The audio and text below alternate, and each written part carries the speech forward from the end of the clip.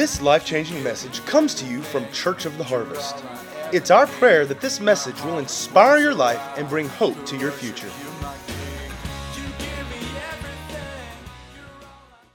Guys, again, I want to thank you so much. I want to thank you for being here this morning.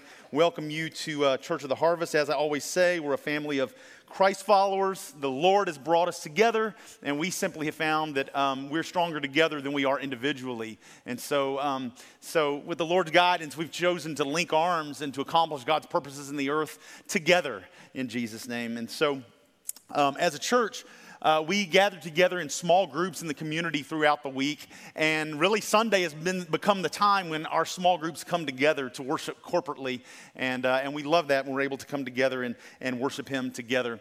As I always say, guys, at Harvest, we're just a small expression of the body of Christ. Really, here at Church of the Harvest, we're a small group in the body of Christ, and we love the rest of the body of Christ. Guys, we pray for and lift up our friends right here at Brookside Baptist, and our friends right here at Hope, and our friends at City Church, our friends at Cross Point, our friends at Compel, because we are a small expression of the body of Christ right here. But together we're one big family. Amen? If you're part of the Harvest family, what is our vision? Our vision is to make, grow, and equip followers of Jesus to fulfill their God-given purpose in life. And we do that through community, discipleship, and outreach. Guys, for a while now, I've been discussing our identity and the responsibility of those in the family of God. Who are those in the family of God? That's Christ followers, people who have repented and turned from their old life and made Jesus Lord of their life, right? And so one of our biggest priorities, as you guys just recited, one of our biggest priorities is community. Amen? Community. And we know that we were created to be loved by God. We were created for community. We were created for relationship. Isn't that right? And so this is something very important that we have to constantly be reminded of, that no one is to live in isolation in the body of Christ. We're all to be connected because we were created for relationship. We went through and we talked a little bit over the last couple of months. We talked about parenthood and the blessing of parenthood. Today, this is probably just going to be just one part of this I'm going to talk about today. I'm starting a new, it's probably going to be kind of a short series because I've already got the next one. And so this one I'm calling Relationship Goals. Everybody say relationship goals. And a lot of times we start by talking about specific areas of relationships. And as Pastor Shauna said, we're about to start a Sunday school class on relationships, so please jump into that as well. This will be obviously much more abbreviated. But guys, today I want to talk to a specific group that I've rarely ever heard a message preached to. And that is our singles. Who in here is single? If you didn't raise your hand, how many of you here have ever been single? Oh, wow, everybody. That's amazing. Guys, a recent census in the U.S. reported that about 86 million American adults are single. We only got about 300 million people. About 86 million adults in the United States are single today. And there's a few reasons that number is actually going up. One, people are getting married later. I think the average age of marriage right now is like 27 or something. Also, the divorce rate is going up, isn't it? On top of that, more and more people are choosing to live together rather than to get married. And because of that, the number of singles in our nation is actually increasing. In 1970, 36% of American adults were single. Today, they think that number is around 44%. So things are changing. Back in the day, the greatest percentage of adults was represented by married couples with children. That was the largest percentage of adults, of groups of adults. Now, that only makes up 25% of the population. Things have changed. Things are certainly changing. But, I got to thinking, even for those of us who are married, how many of you know that singleness still makes up a large portion of our lives? Either on the front end of our marriage or the back end or both, right? If you think about it, I was thinking, suppose you marry at the age of 25. and your spouse passes away at maybe 70, and you live to the age of 82. Well, you were married for 45 years, but you were single for 37. It's almost half of your life, isn't it? So when we look at this, let me ask you a question. Are the single years less important than the married years? Of course not. Of course they aren't. Shauna checked the church database this week, and out of adults who regularly attend Church of the Harvest, we found that 41% are single. 41%. So let's get this out of the way. Singles, you are not a small minority, right? And so I was thinking, I think many Christians today would say, though, but we were created to be married, right? We were created for marriage. There's almost this mindset.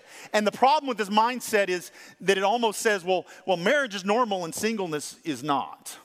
Well, if you're single, what's wrong? I mean, something's incomplete, right? And I think those words are maybe never quite said, but maybe almost implied a little bit. So in thinking about where that assumption comes from, if we go back to the Garden of Eden in Genesis chapter 2, it was God that said, it's not good that man should be alone, right? He said, I'll make a helper that is comparable to him. And so we look at that and we think, well, that means that everybody should be married. I don't think that's what that scripture's saying, actually. I think that the Bible is very clear that all of us as human beings, we need deep and caring and intimate relationships in our lives. We were not meant to be isolated and alone. Does the Bible really teach that everybody is supposed to be married? Have you missed something, or are you out of God's will if you find yourself single in life? Well, let me answer that real quick. Who's our greatest example in the Word of God? Jesus. See where I'm going? Brother never married. I don't know what weird book you've read. Throw that trash out. He did not marry Mary Magdalene or whatever else the folks are trying to say. Okay? Lived a single life. His entire earthly life, he was single. And Jesus was complete. And he was sinless. And he was perfect. Thus, it follows that being single is not a bad thing. As a matter of fact, if Jesus lived single, then I would argue that it's good.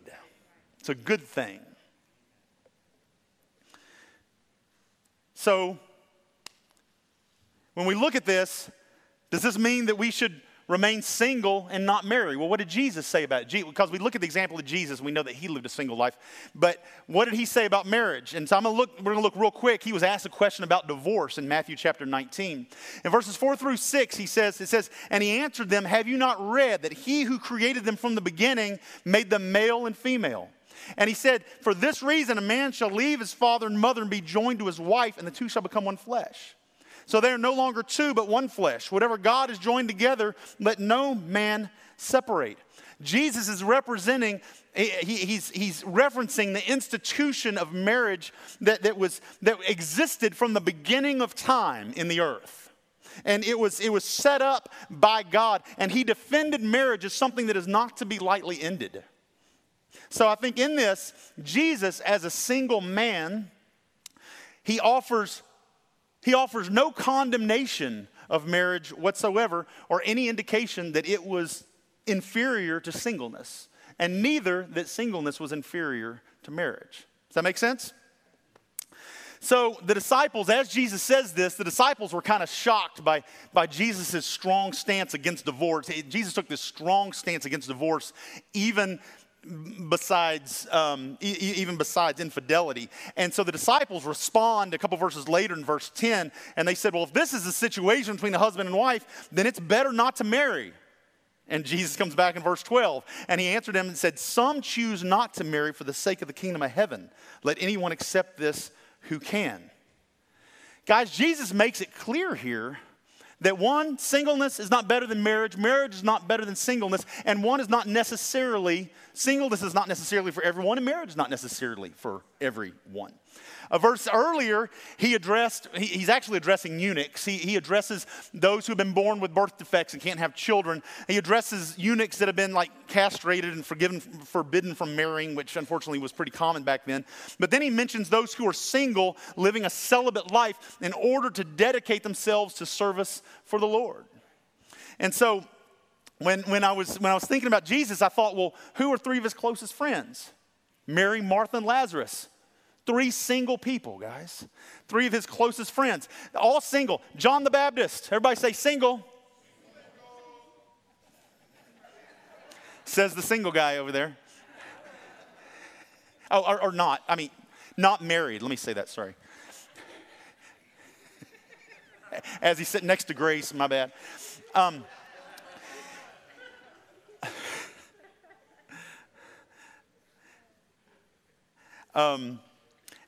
And guys, and then you've got Paul. Paul writes most of the letters of the New Testament. And we know that Paul was single when he wrote those letters, right? And here's the thing with Paul. Paul had a lot to say about marriage. He had a lot to say about single life. And as a matter of fact, in 1 Corinthians chapter 7, he addresses three different groups of singles. And I want to look at those real quick before I get to my points. And so if you want to turn to 1 Corinthians chapter 7, you can do that. I will tell you, I'm going to read from quite a few different versions because the different translations can get kind of, they read very differently when it comes to this. And so I'm actually going to start with this very first one. I'm actually going to read from a paraphrase. I normally don't do that. I normally read from a translation first, but they all read so differently. I felt like the Passion Translation said it the way that made the most sense here.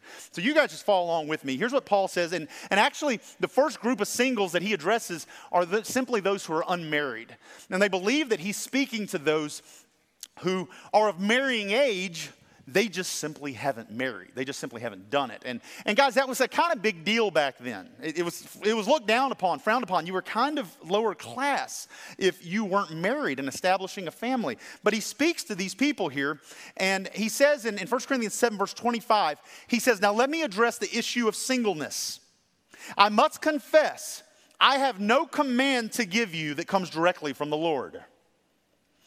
But let me share my thoughts on the matter as coming from one who has experienced the mercy of the Lord to keep me faithful to him. Because of the severe pressure we are in, I recommend you remain as you are. If you're married, stay in the marriage. If you're single, don't rush into marriage. But if you do get married, you have not sinned. It's just that I want to spare you the problems you'll face with the extra challenges of being married." You should read some of the other translations. Woo! That's why I read the Passion. No. Guys, Paul starts, now look at this. If you look at the beginning of this verse, he starts, no matter what translation you look at, he starts this verse by saying, let me confess, I don't have a command from he says, I don't have a word from the Lord on this. You don't generally see this said at any other point really in Scripture. He says, I don't have a word from the Lord on this matter. He says, this is my opinion. He says, this is my judgment on the matter, okay? And then he says, if you look at different translations, he says, but I feel that I am trustworthy. One version says, I feel I have experience in these matters that I can speak to and address. And so in this, it's very interesting, as you may have seen, that Paul really, by the end of this, he discourages marriage. He really does. He encourages single people to stay single and to not jump into marriage. He says, he clearly, but does he say it's wrong to marry? No, he says if you marry, it's okay. It's not sin. Now, we're going to address that in just a moment, but let me say this. Paul does say this, but earlier in this same chapter, he tells single people it's better to marry than to burn with passion. Other versions say lust. He's saying if you can't control your passions, if you can't control your sexual passions, you probably need to go ahead and get married. It's probably good for you, right? Because he says it's better to get married than stay single and have sexual relations outside of marriage. And understanding here that marriage is not a sin, but he's saying that sex outside of marriage is, sexual relations outside of marriage is, and it's destructive. So again, Paul he really does kind of discourage marriage here. And I want to address that for just a second. Now, This is what I'm about to tell you is not a word from the Lord. This is my opinion and why Paul said this, okay? Why he took this stance. Firstly, Paul was single, okay? And he had a call on his life right at the birth of the early church to spread the gospel and to take the church of Jesus Christ to the ends of the earth. When the Holy Spirit prompted him, he could move in a moment, go wherever he needed to go, do whatever he needed to do in a moment. There was nobody he needed to check with. There was nobody he needed to take care of. There was nobody he needed to protect. How many of you realize that, especially for Paul, it was probably easier in his position to be single? Probably much easier for what God had called him to do, to be single. And with his calling, one of his greatest things that he was doing was raising up leaders in the church to go do the same thing he was doing. Let me say on top of that, my opinion also is he took this position because they were living in some tough times. As a matter of fact, if you look back at verse 26, Paul said that this was his opinion because of the severe pressure we are in. He actually, another version says, because of this present crisis. If you are married, stay married. If you are single, stay single. Guys, brother was getting beat up. I mean, the church is getting spread. Christians are fleeing and running and hiding and doing all these different things. Believers were seeing family members get executed in front of them. It was a tough time. And so I believe all these things were influencing Paul's opinion that it was better for people to stay single than to get married. But at any rate, we see Paul here saying, if you're an unmarried person and you can stay unmarried and stay in check, then he's saying, do it. That's good. Go for it. Focus on God's purposes. But he says, but if you have that desire within you, get married. It's okay. It's not sin.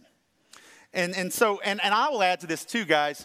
If you have the desire to be married, if you have the desire for marriage, I would say I believe God put that within you. He put that there. And it's okay to pursue marriage. It's okay to move in that direction, but you still need to wait on and trust in the Lord. Amen? And so this is what Paul is saying to those that are unmarried. Let me hit the other two groups real quick before I move on. The second group Paul addresses in verse 36 is those who are engaged. And in verse 36, he says, if anyone is worried that he might not be acting honorably toward the virgin he is engaged to, and if his passions are too strong and he feels he ought to marry, he should do as he wants. He's not sinning. They should get married. But the man who has settled the matter in his mind, this is somebody who has settled the matter in their mind that they're to be single, who is under no compulsion but has control over his own will, and who has made up his mind not to marry the virgin, that man also does the right thing. So then he who marries the virgin does right, and then Paul adds on the end, and he who does not marry does even better. But in these situations, it's clear that he's expressing his opinion that to him, it's better not to get married at this point. He even gives kind of the engaged couples kind of the out in this. He says, if you feel you're not to marry and you're under no compulsion, and many believe that this means there was no marriage contract. They weren't under obligation to marry. Or he said, if you're in control of your own will, this could be referring to what he talked about, their passions and such. It could also, they believe it also referred to servants who were not required to marry by their masters. But in these cases, Paul said you're under no obligation to marry. So once again, he's quick to point out that there are good reasons for an engaged person, though, to go ahead with marriage. He begins that scripture by saying if he's acting improperly toward his virgin, and basically toward his fiance, he's saying basically if he's losing control of his passions, you probably ought to go ahead and get married. It's probably going to be good for you. Or said if he even just desires to marry her, then it's the right thing to do. They should get married. And Paul makes it clear they're not sinning, they're doing what's right. And then the third group that Paul addresses is in verse 39. And this is a group that is not single for the same reasons. They're single for a different reason. They're widows. Their spouse has passed away. And there were many, many widows in the ancient world because people didn't live as long as they do today. And just like today, men didn't live as long as women did back then. So there were more widows than there were widowers back then. So in verse 39, he says, a wife is bound as long as her husband lives. But if her husband is dead, she is free to be married to whom she wishes, only in the Lord. So first he makes it clear that if a woman's husband has died, obviously she's not obligated to that marriage any longer. He's not there. But then the Passion Translation, verse 39 says, if the husband dies, she's free to marry again as she desires. But of course, he should be a believer in the Lord. So it says, it's okay to remarry, but make sure that you marry a believer. And actually, we know from Scripture that's a rule of thumb for all followers of Jesus. That we shouldn't put ourselves in a position of getting married to or in a relationship with somebody who is not a believer. So essentially, Paul says the same thing to all three of these groups in 1 Corinthians chapter 7. He said, I think it's best at this point to stay laser focused on the work of ministry and not to marry. But he's saying, if that desire is in place within you, it's okay to go ahead and do so, okay? And so, guys, all that to say, again, a state of being married or a state of being single, neither is better than the other. Being single should never be considered a diminished state of being or existence. Somebody who's single, that does not mean that they're rejected or unloved or even out of God's will. How many of you know the single person has the same value as the married person and vice versa in the kingdom of God? So what does all this mean? And I'm going to give you 4 points, 4 things I want to say to single people before we wrap up here. So first thing I want to say, number 1, is we must celebrate being single as a gift and a calling. Celebrate being single as a gift and as a calling. Now, I'm going to reference some other scriptures I'm not going to put on the screen. But in verse 7 of the same chapter, Paul said, yet I wish all men were even as I am myself. He's talking about being single. He said, I wish you were all just like me and single. And then he goes on, he says, however, each man has his own gift from God. One in this manner and one in another. He's talking about being married or being single. He's saying marriage is a gift from God. Being single is a gift from God. And how many of you know that a gift from God is something that He imparts to us out of His grace? The single state that you find yourself in at this point in your life, it's a gift given from the grace and the heart of God. As a matter of fact, if you look in verse 17, he says singleness is a calling. And he reminds us that our marital status is not so much about us and our choices, it's about God. God is the one that does the calling, right? If He's called us at this point in our lives to a place of singleness, we submit to that. People say, well, how do I know if I'm called to be single? Well, the first thing a lot of people say is, well, if it doesn't bother you being single and you kind of like it, then you're probably called to it. And honestly, there's probably a little bit of wisdom in that, because many of you would probably agree that many times our calling does fit into what we do well and what we enjoy many times. For instance, I was thinking, I'm not called to be an administrator or a numbers guy. It would not go well. I don't have that ability and I wouldn't enjoy it. I'm probably not called to that, right? But how many of you know that our calling, just because we're called to something, doesn't necessarily mean it's easy? I'm called to be a teacher, pastor, to lead people. I found that can be difficult. Ask a married person if the gift of marriage is always easy.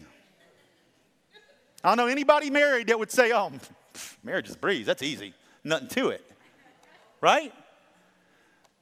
Whether you're called to singleness or you're called to marriage, nobody's got it easy. Nobody's got it easy. Another thing I would tell single people right now, we're talking about celebrating being single as a gift and a calling. Another people I would say right now is don't focus on a lifelong calling to singleness. In this, Some people may be called to that. Some people may be called to be single for life, but I found that it's not most. You're probably called to be single for a period of time. A short while or a little bit longer while. I don't know. But for instance, right now, I'm called to be lead pastor at Church of the Harvest. But I haven't been called to this position most of my life. And the day is coming when I won't be called to it any longer. Right? You may be a stay-at-home mom right now. That is not your lifelong calling. It's going to change. Right? So stop looking when I talk about celebrating the gift and the calling of being single. Don't look at it as a lifelong calling. Because there's a good chance it's not necessarily in your life. If you're single right now, then guess what? You're called to be single right now. You're called to it. You're called to live a single life. And you're called to live a single life that is prosperous and victorious and productive. There are things that you can accomplish right now that you can only accomplish single. Stop making your primary focus on when God is going to send that man or going to send that woman into your life. Instead, focus on what God has for you today. What's he got for me today? I wrote this down, ended up bolding it this morning. Embrace your situation by faith that this is what God has for me right now. And focus on each next step. Realize he will open the right doors in the right moments. It's kind of like many of you know our son Aaron. Yeah, he's over in Africa, but some of you remember last fall when his life really got turned upside down, and he recognized that this is what he felt the Lord was calling him to, and he signed up for this advanced missions training, and he looked ahead and realized he had 6 months in front of him. And I'll tell you straight up, and I know he wouldn't mind me saying this, he almost went into despair. There was days we didn't see him. He was in his room and going, why do I have to wait 6 months? The Lord called me to this. Why can't I just go? What am I going to do? This is so boring. I don't know what the point of all this is. And we finally were like, Aaron, if God called you to this point in the distance, then he's called you to the point in between. And he wants you to put your hand to something right now. There's things for you to accomplish that are going to get you to that point in the distance, in the future. And so get your hand to something. Stop looking at a distant date on the calendar and wishing for something when you've got today. And he snapped out of it and got busy, right? We got to remember that. If you are single right now, live your life with excellence. Don't wait to truly live. Don't put your life into some kind of holding pattern. Don't focus your heart on finding a potential mate. Focus on single-minded living for Christ.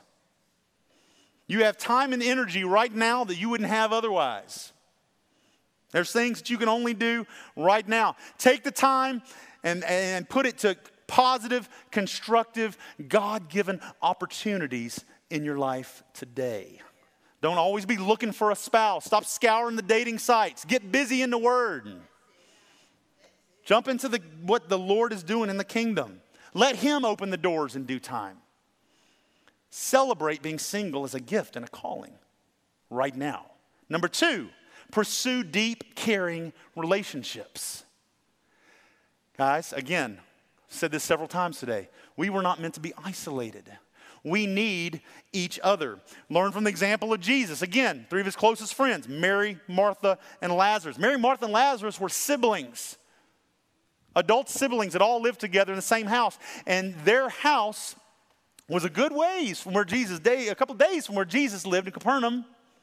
And so there was a little stop-off point. Jesus knew he could stop with Mary, Martha, and Lazarus, and he could kick up his feet, kick off his sandals, he could relax, he could make himself at home with them. And that's what he did. It was his home away from home with Mary, Martha, and Lazarus. These 4 single people having a relationship together. We know that when Jesus finds out that Lazarus is sick, somebody sends word to him, right? And says, and the person comes, I think, says, the one you love is sick. Y'all remember that? The word, and obviously it's referring to Lazarus, the word love there is one of several Greek words that we translate love into the English language. It's actually the word phileo. You may have heard of phileo, but it means a deep, caring, loving friendship. So this is what the one you love, the one you phileo, Lazarus, this one that you have a deep, caring, loving friendship for is ill, is what was said, right? And we know that Lazarus dies, but and Jesus, heads back that direction. But you go down a few more verses, and Jesus arrives, and he's talking to Mary and Martha, and it refers to his love for the three of them again. And this time it uses the word agape between them. Agape is deeper, more intimate word. It refers to a committed, unconditional love that the four of them shared. And so if you can just imagine Jesus and Mary and Martha by this tomb holding each other and weeping together, expressing this agape love that they have together. Four Christian singles bound together in agape love. The same kind of deep, caring, sharing relationship that we think of when we think of marriage. Guys, if you're single, you need to cultivate deep, caring relationships in your life. You need to surround yourself by people who will love you, who will pray for you, who will correct you when you're off track, who will help to rub off those sharp edges in your life, people who will support you when you take on responsibilities, people who will speak into you when you express doubts or fears or discouragements or questions or concerns or even joys, people who will rejoice with you. It's not good to be alone. We have to open up to other relationships. So if you're single, celebrate being single as a gift and a calling. Pursue deep, caring relationships. Number 3, dun, dun, dun. Keep yourself pure. Keep yourself pure. Guys, the relationship of Jesus, Mary, Martha, and Lazarus involved phileo, deep love between friends. It involved agape, a committed, unconditional love. There's another kind of love. Eros. Eros is intimate, physical, sexual love. It did not involve that. There wasn't anything funky going on. Didn't involve it. They stayed pure. Guys, if God has called you to a life of singleness right now, then he's called you to a life of purity. The Bible calls it being chaste. It speaks of chastity, a commitment to only having sexual relations within the boundaries of marriage. And I've heard people say, well, that's not fair because I have all these pent-up feelings and desires and I'm not allowed to express them. And guys, I know that's difficult. But I think that when we look at it, it's best to see chastity in the context of Jesus' call for us to take up our cross and to deny ourselves and to follow him. And how many of you know we all have to do that every single day? Every believer, whether you're married, whether you're single, whatever your situation may be, we're all called to deny ourselves and take up our cross and to follow Jesus. And obviously that looks a little different for each of us depending on where we're at in our life and our circumstances, what we've been called to. But we're all called to deny ourselves in different areas. If you're called to be single right now, you are not called to fulfill the sexual desires of the flesh right now. And eros is not a love that you've been called to express at this point in your life. People say, well, that's so difficult. Yes, but if God has called you to be single, he's given you the grace and equipped you with everything you need to remain faithful to him and to stay pure in the midst of it. For some of us, when I say this too, it may not be another person that you're struggling with. It may be what you're looking at. You may be looking at things that are stirring up desires within you. Stop it. Stop. You're a follower of Jesus and God has filled you with his grace. Stay pure until the day that God calls you. Well, you'll still be pure, but anyway. Understand, married people have to take up their crosses too. Amen? And as a community, we should be helping each other take up our crosses. We have to remain pure. So celebrate being single as a gift and a calling. Pursue deep, caring relationships. Keep yourself pure. And number 4, listen, guys, listen to this. Be watchful but cautious when it comes to marriage. Listen to me clearly here, single folks. If If you're in a place right now as a single person and you are disappointed and you're unhappy and you're frustrated with your present state of being single, you're making yourself vulnerable to settling for less than God's best in your life. Marriage is not a cure-all. Marriage does not exist to fix an emptiness inside of you. A marriage partner does not complete you. I hate it when I hear somebody say that. Well, he just completes me. Oh, okay. God completes us. He's our completion. We're whole and complete because of him. If you're incomplete and there's a hole in your heart, please fix it before you get married. Because the spouse isn't going to do it for you and you're going to have more problems. There's going to be more issues. Singleness is much better than a bad marriage. Singleness is much better than a bad marriage. Don't get yourself into a position where you would ever consider marrying an unbeliever. Don't get yourself into a position where you would consider marrying someone just for the sake of being married. Guys, it hurts my heart how many people I've known that wanted to be married so badly that they married the first person that showed interest. And in the meantime, it violated their previous standards they had set for a spouse. They compromised to make this happen, all for the sake of being married. Don't do it, guys. God will bring the right person in the right moment for you. Amen. You believe it? Don't rush into it. Man, focus on him. Focus on him. Last thing I want to say is, actually, here's the point. Celebrate being single as a gift and a calling. Pursue deep, caring relationships. Keep yourself pure. And be watchful but cautious when it comes to marriage. Last thing I would say there is, guys, we, especially as the church, especially as married folks, we must value all people. And especially singles. In this season of their life. In this season of their life. A single person who's in Christ is lacking nothing. Maybe you were surprised when I told you that 41% of the adults in our church family are single. Guys, that's what they've been called to right now. Maybe we need to stop going up to them and saying, so has God brought anybody new into your life this week? Wink, wink, wink, wink, wink. They may not be called to that yet. Stop putting the pressure on. Yeah? Pressuring them to try to find somebody. No. Let God open that door. Let God open it. We celebrate this season of singleness in their life and view it as a call and gift of God. Singles and marrieds, we're all part of the family. We have to walk together. As I wrote this down, listen to this.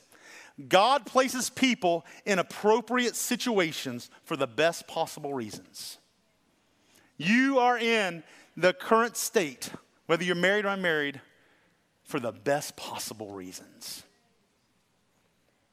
Undevoted devotion to the Lord is the essence of biblical identity for the single adult.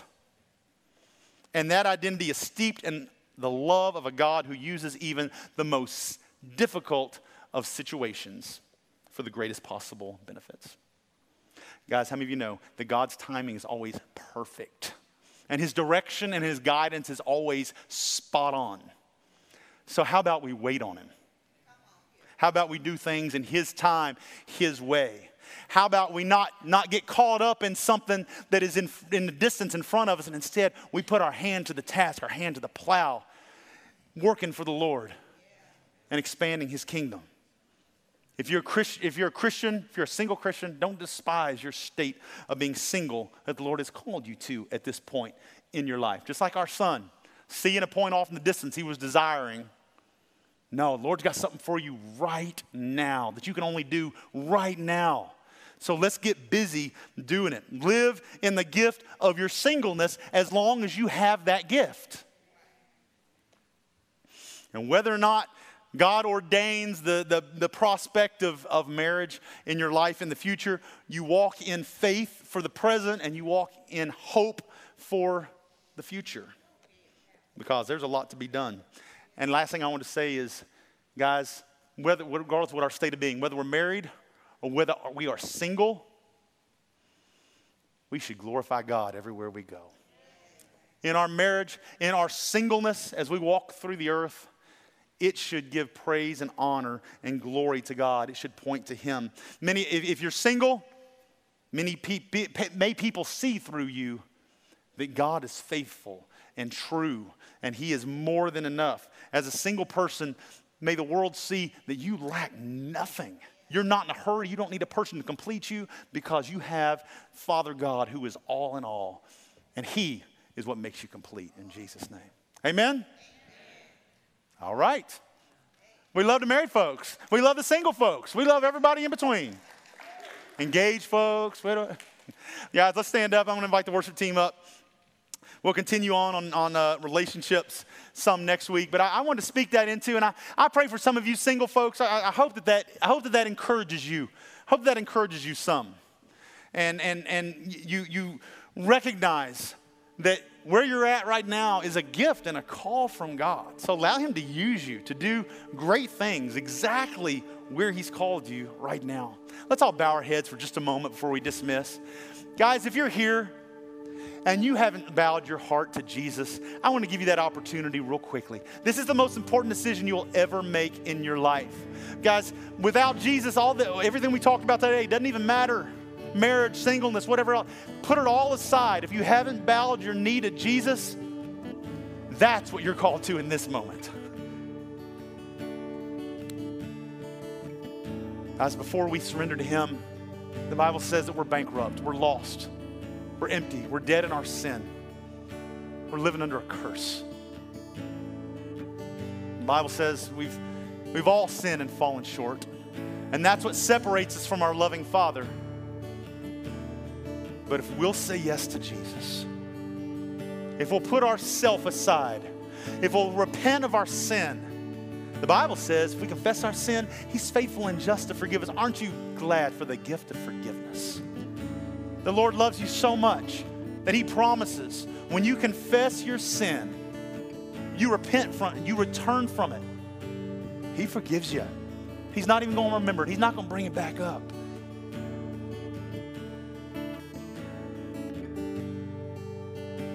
But understand, it was Jesus that paid the price to make that possible. If you're still living for yourself, if you haven't said yes to Jesus, that sin can't possibly be forgiven, because it only happens by the blood of Jesus.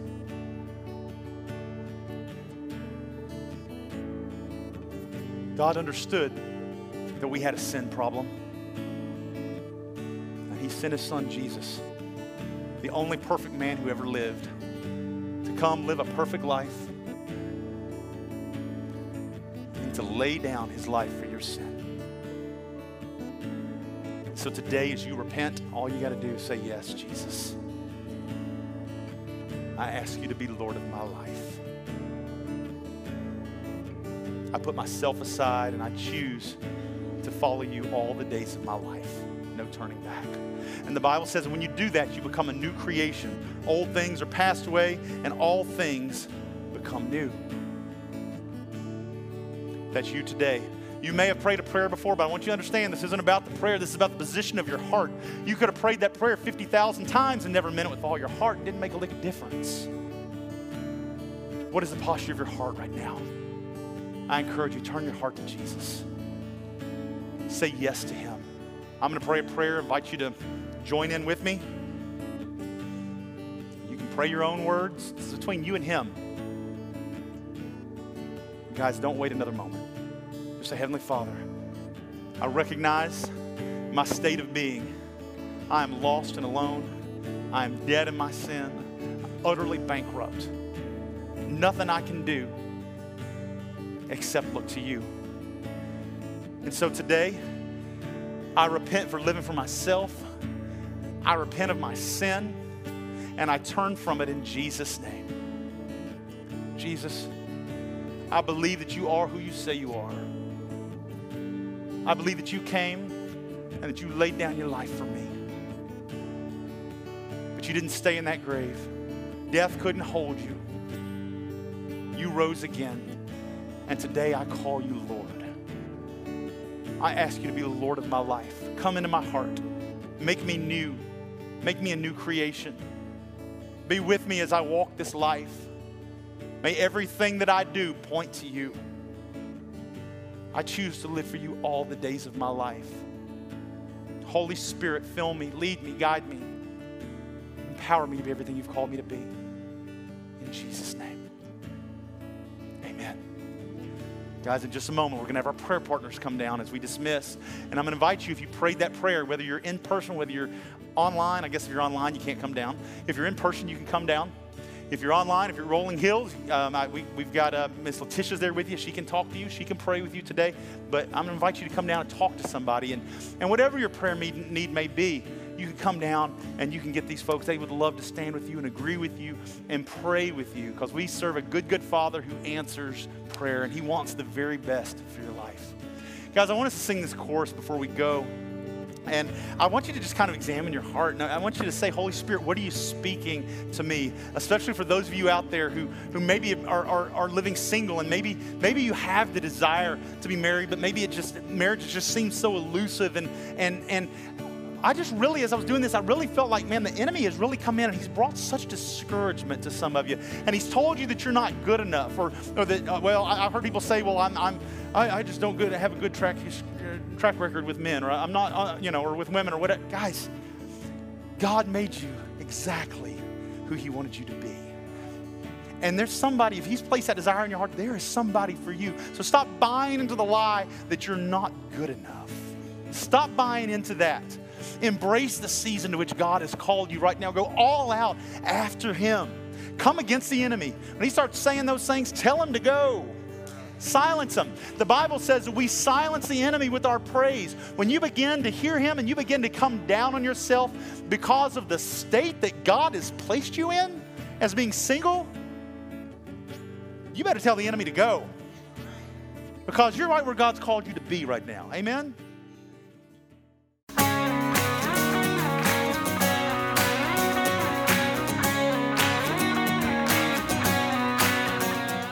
If you'd like to get more information about resources from Church of the Harvest, please check out our website at midsouthharvest.org.